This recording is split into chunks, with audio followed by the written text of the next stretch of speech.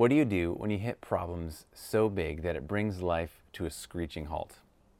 Life could be running smooth and things could be going well, and then all of a sudden something abrupt happens. We all hit pivotal circumstances where something happens and it changes the direction or the course of our lives. For me, a big pivotal moment was my teenage years when my family split up. I've got two sisters, so we were a family of five. And during my early teen years, my parents split up, and the kids split up too, actually. So, we all split up and we lived in two houses across town. And partway through this new normal, I think I was probably around age 13 or so, my relational tension reached a boiling point, and then I switched houses. So I was the middle child and the only son, and so I went from living with one parent and sister to moving to live with the other parent and other sister. And this was not a pretty transition for me. This was, everyone had their own relational dynamics, and a lot of what I was contributing was pretty damaging too. And this was the breaking up and the transition. These were really pivotal circumstances in my life, and I had a lot of emotions swirling on the inside, and I had really no clue how to express it. So I stuffed it. I didn't really know what to do. I went internal. I went dark, and people that were close to me, I didn't talk about it at all. I didn't really know what to do. And this really started a cycle of handling my emotions in an unhelpful way. So some of those experiences combined with a lot of my own sin and my own selfishness that just comes naturally in my heart, that combination calcified and really hardened some damaging ways of relating that I have carried with me for many years. And after I got married, some of this began to surface in a much more visible way. And so over the years of being married, this has required a long, painful process of uncoiling some of my damaging strategies and some of my just really rough tendencies of relating. And praise God, this past week, my wife and I celebrated 14 years of marriage, I'm very grateful for that. And praise God also, I don't hold any grudges against any of my family members. In fact, I've had really good conversations with both my parents and my sisters over the years, a lot of good talks. And there are moments when things from my past create ongoing problems for me in the present. And when that happens, or there have been times when I've questioned God about this, and there's moments when I've felt frustrated about the way that things have panned out for me. Nobody gets to live a pain-free life. And today we're going to look at a topic that may be on the heavier side, but if you've ever walked through fire, or if you're walking through a lot of trouble right now, I think you might be able to find a message of hope in what we talk about today. Welcome to Valley Lights Church Online. My name is Bruce Wood. I'm the lead pastor here, and if you leave any contact info, I'll drop you a note and say hello.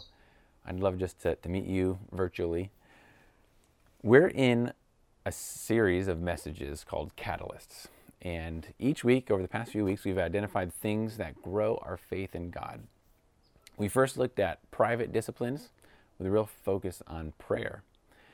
Then we looked at practical teaching. And that's really focusing on living out the Bible and the way that deepens our faith. We looked at providential relationships and how people can challenge us to walk closer with God. And last week we looked at personal ministry. We looked at the impact of giving ourselves for others and how what that does when we really seek to benefit other people.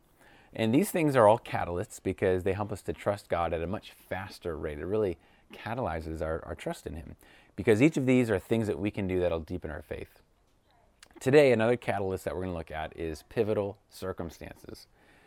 And we'll be looking at how trouble in life, it has the potential to be the doorway to a much richer walk with God.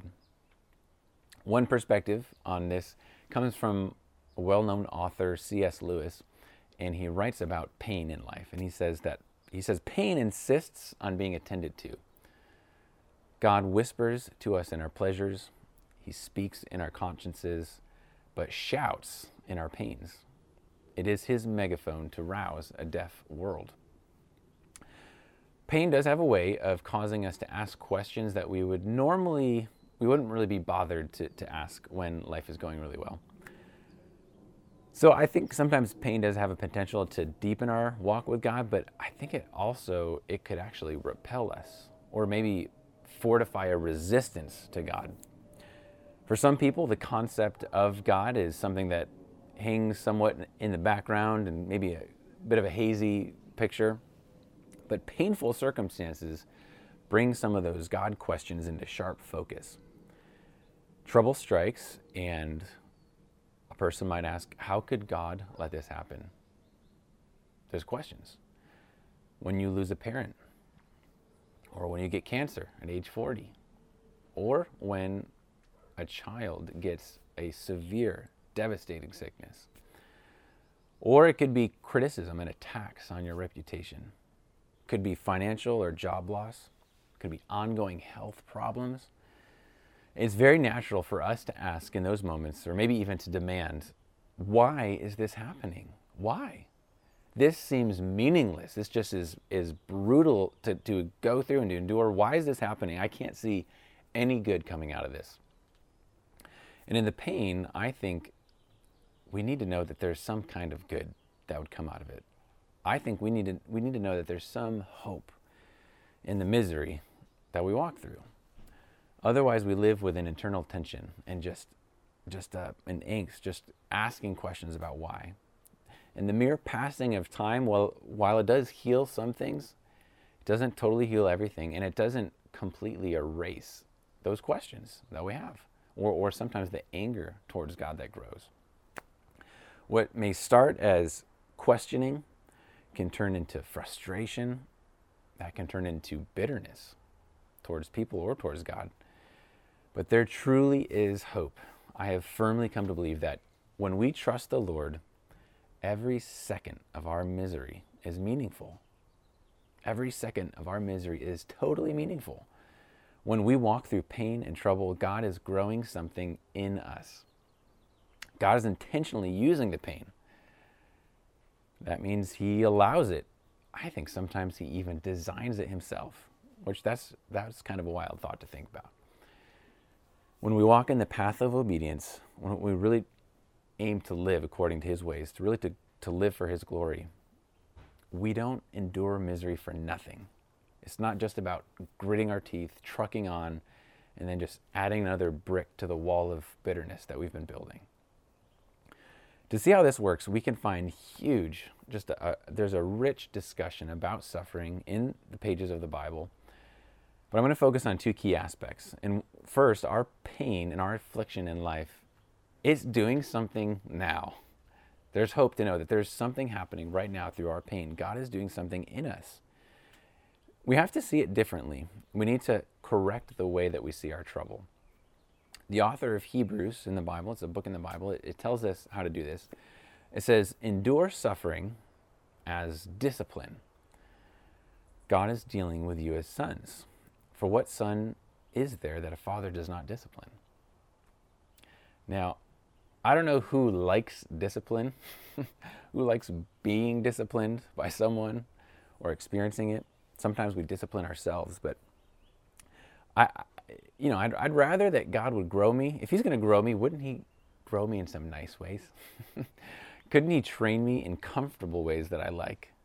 This passage urges us to consider the illustration of a father disciplining a son. So imagine a 13-year-old boy who gets every little thing that he asks for, every little pleasure, every food, takeout, snack, candy. He gets every whim, every electronic device, every subscription, every amount of time on the internet that he wants. He has no boundaries. This boy is never told no.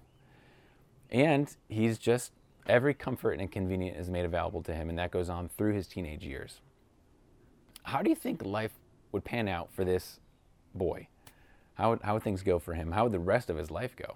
Now imagine another 13-year-old boy whose father is very engaged in the training of his son, and that the dad is very willing to say no, even though that's sometimes difficult. This dad is even willing to discipline his son, when the son is doing damage to the family, or to himself, or to his friends. The father has a certain kind of love for his son. He's willing to do the hard training in order to bring about a stronger life, bring about good relationships and long-term blessing. But it really comes through the discomfort of discipline. So in Hebrews, it goes on to say, no discipline seems enjoyable at the time, but painful. Of course, we know that. Later on, however, it yields the peaceful fruit of righteousness to those who have been trained by it. If we've stepped into the family of God, He views us as sons and daughters. And God is determined to train us lovingly. He does it lovingly, but He's determined to do that, even if it means using difficulty to discipline and to strengthen us. Knowing that we have a tendency to forget about this, we have a tendency to resist any kind of discipline and difficulty in training. And so in Hebrews, it also says, and you've forgotten the exhortation or the encouragement, the urging that addresses you as sons. There's a quotation here. It says, my son, do not take the Lord's discipline lightly, or don't lose heart when you are reproved by Him or disciplined. For the Lord disciplines the one He loves or punishes every son He receives. We tend to respond to God's discipline in different ways depending on how intense it is. So if we're having some trouble, but it's sort of mild, we might take it lightly. We just shrug it off, just kind of ignore it. Maybe God's trying to get our attention, but we take it lightly, like it says in Hebrews. Or we might lose heart. If it's really damaging or discouraging, or if there's loss, we might freak out and give up, or just go slack-handed, or get depressed. And then if it's really bad, if we really feel ripped off, we might despise it. We might say, I hate this. I hate what's happening right now. I want to get out of it, and I don't know why it's happening. This is even described in the Bible, this tendency to react in this way. We could take it lightly, we could lose heart, or we could really despise it. Or we can keep a soft heart. We could lean into God and cooperate with what He's doing in our life. And I'd like you to hear an example of what this looks like. You're going to hear from Suzanne. Suzanne is a woman. She's a woman on our launch team. She's part of a family that helped our church get started. And a few years ago, she went through a real severe difficulty. And she's able to express some of the ways that she thinks God was using it in her life. So take a listen. I injured my back, and it was causing spasms every time I moved. I went to the emergency room. They basically just gave me a lot of pain medication and sent me home. All I could do was lay in bed. I couldn't take care of myself, much less my family. I didn't know what else to do because I knew I needed help from the continuous pain that I was in. So I was in bed for probably about 3 weeks before I started physical therapy, like 12 weeks, I believe. I did 2 rounds of 6 weeks of therapy. The world around me was continuing on, and I wasn't able to be a part of it. So that is really when I started to battle a lot of enemy thoughts. Yeah, I would say it probably was one of the hardest times of my life. A lot of times, not just the physical pain, but then the mental battle that I had to go through. The pain was excruciating. I didn't think I could continue in this pattern of all this pain for a long amount of time. I didn't know when it would end. It's not what I want.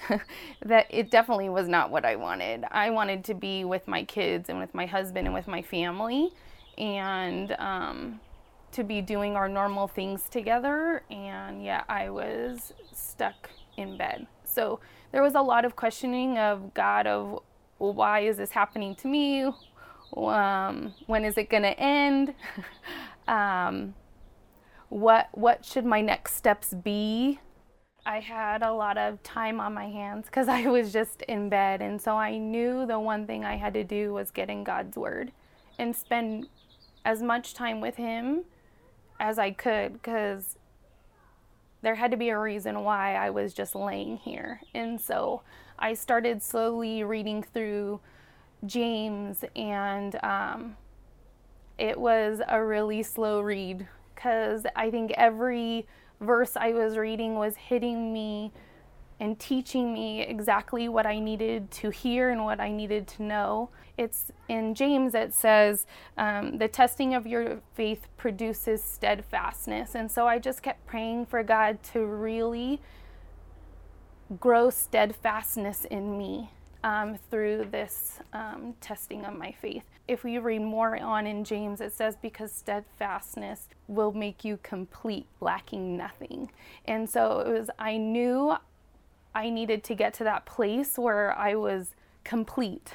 Then I also knew that in James it says your faith is active, and I didn't know how I could be active laying here in bed, but yet I knew, like, while I was in his word and I was praying and I was learning from him, that my faith was growing, that I was learning to trust him in that. I wish I could have learned the things I learned without it. Would I have? Probably not. I always remind myself that God uses these things for his good and for his glory. And so I trust him in that. Yeah, so it's not over. It's not healed. It's not done. I still struggle on a daily basis with back pain. Some days are better than others, and I'm grateful for that. I think one thing I have learned as well is to just continue to praise God, praise him for what he's doing, praise him for the good days, and even praise him for the ones that are hard, because I know he's with me. I know he has me in this place for a reason. I do know that I can trust him. I do know that he won't leave me, because he didn't. In those darkest times, he was there with me. Through our pain, God is training us. He's using it for our good and our blessing if we trust him and if we look to see the good that he's doing. So in your life, what good might God be working out? What painful or difficult things might he be using to shape you right now? For those who entrust their lives to the Lord, every second of our misery is meaningful. It's doing something. It does something in us now, and here's the next point. It's doing something in eternity. Now, this is far more significant than what we just talked about. Look at what Paul said when he wrote to the Corinthians.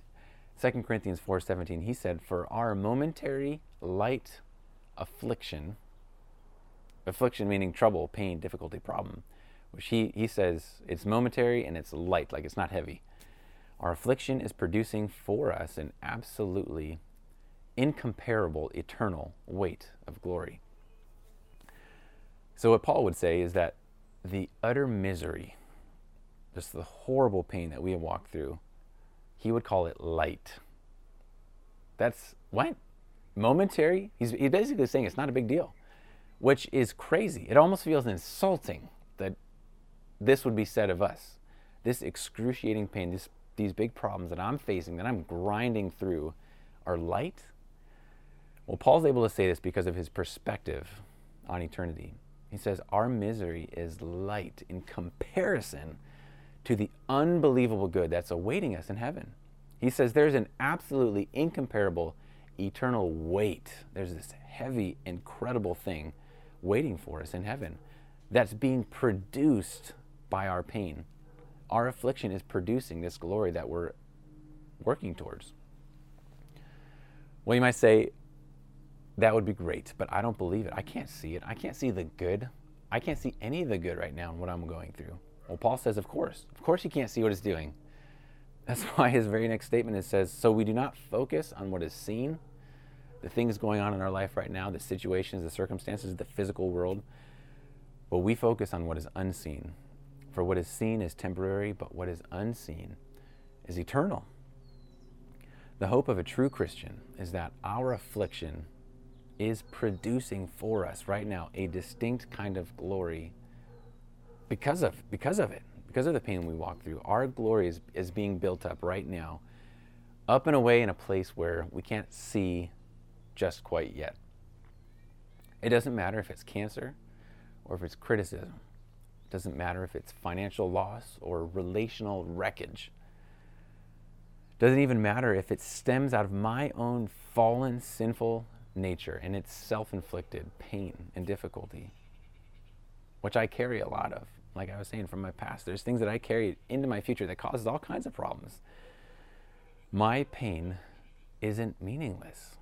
It's doing something right now. It's working for us an eternal weight of glory. And this is the case for all that have submitted their lives to Jesus. Some are still on the journey. Some people are still on the spiritual journey of trying to decide if they want God to be the ruler of their lives. And for the person who has just rejected God and decided, no, I'm not doing life His way, there is no eternal glory coming.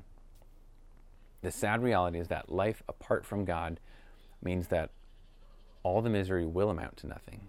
There will be no good side of the story. It will be meaningless. The fire we walk through will consume us.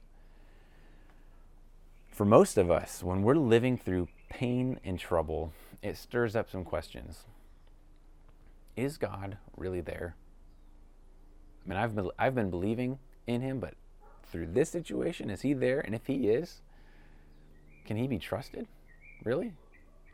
Can I trust Him with what's going on right now? I'm not sure if my trouble and trusting God can fit together in my life right now. Sometimes it seems like my pain is evidence that God can't be trusted. Well, this really does bring us close to one of the key aspects of the Christian life. Will I trust God even when bad things are happening? We have a very real enemy that seeks to, he speaks to our minds, urging us to mistrust God and to turn on Him. It would be a very unusual thing to say, even if this pain continues, I believe that God is not going to rip me off. He will be good to me. He is good. That kind of statement or position is really what it means to have faith. This is why pivotal circumstances can deepen our trust in God. We've got to decide if we're going to develop a stronger conviction. Trouble is a catalyst He uses that causes our faith to grow. There's a song that beautifully captures this concept of faith. And there's some people from our church have recorded this song. And so you're going to get to listen to that right now. And the lyrics will come up on the screen. So we're going to play through this song. It's called Though You Slay Me, and reflect on it as you hear the words or read them on your screen if you're watching right now. My hope is that the heart of this song stirs you to deepen your trust in God whenever the storm hits. So take a listen.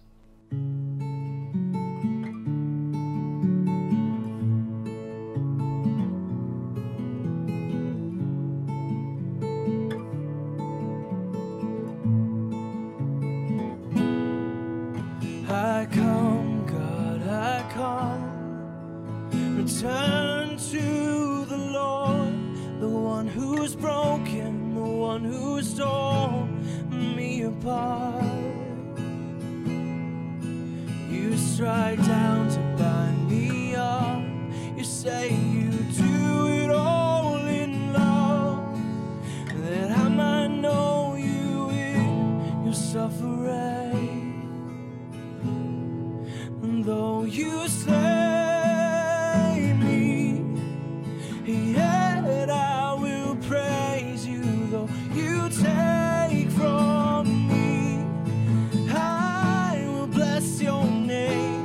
And though you ruin me, still I will worship, sing a song to the one who's all I need.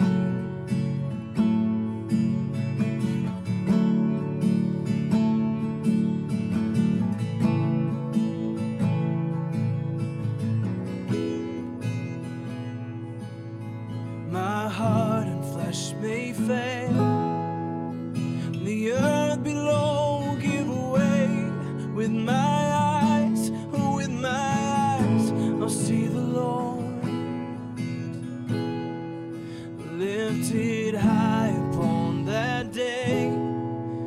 behold the Lamb was slain, and I'll know every tear was worth it all.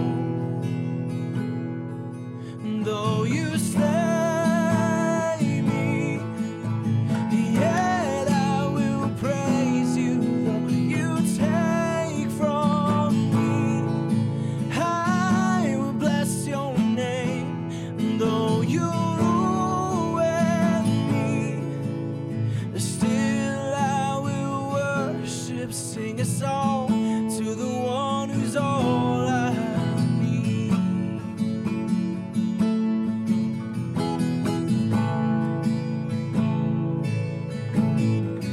Though tonight I'm crying now, let this cup pass from me now. You're still more than I need. You're enough for me. You're enough for me. And though you slay me, yet I will praise you. Though you take from me, I will bless your name. Though you ruin me, still I will worship, sing a song to the one who's all I need. I'll sing a song to the one who's all I need.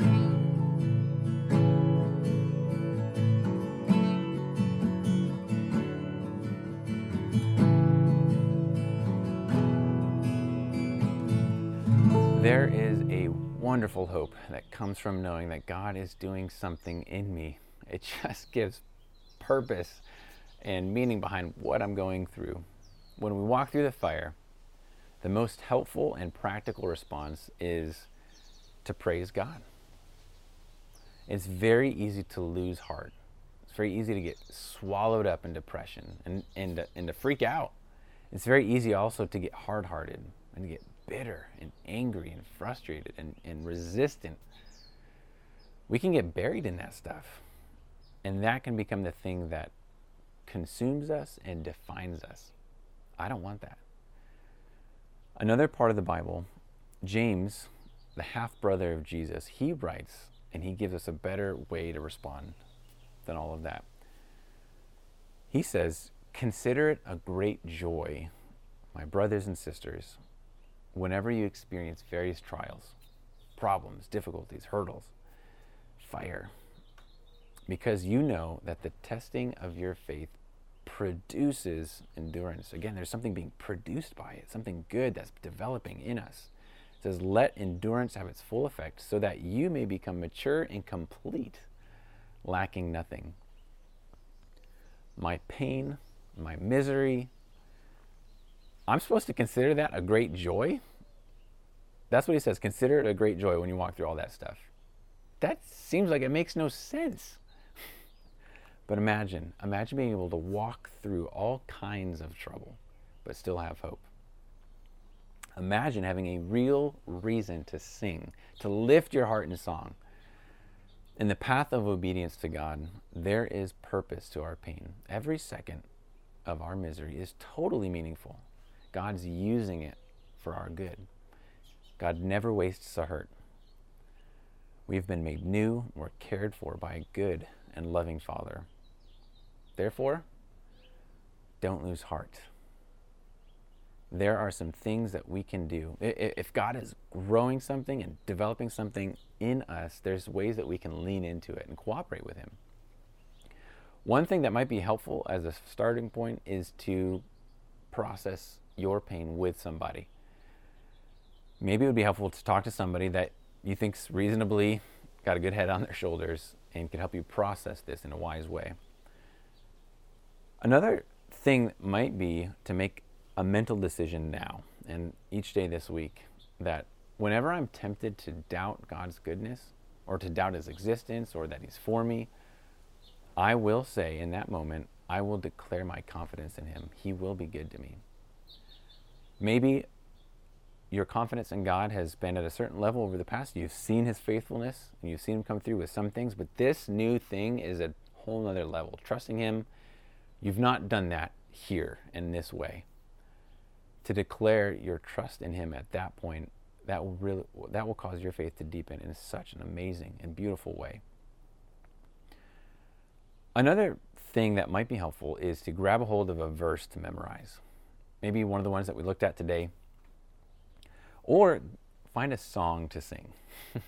We can capture strength and power when we sing songs that are all about, that really do capture the heart of faith that we need. So let us take these truths and day by day focus on them, put our minds on it. Just remind ourselves, intentionally set our minds on it until our hearts can sing with confidence that God is good and deeply cares for me. Let's pray together. Father, you are good and totally trustworthy. I've seen that and I've experienced that over and over in my life. And I've seen it lived out in the lives of many people. And it's real hard to declare that when things are going extremely bad. And I pray, Lord, for those that are watching and listening now, that their trust in you would deepen as they lean into you, not run away or shrug it off or despise the discipline or the challenge or the difficulty, but to consider it joy. Help us to do this. Give us the grace by your Holy Spirit to do that. And for those that are considering whether or not you are good, would you demonstrate your faithfulness in a way that would be totally convincing, and that those on the spiritual journey would yield and put their trust in you. In Jesus' name we pray. Amen. Have a wonderful week, and I'll see you next time.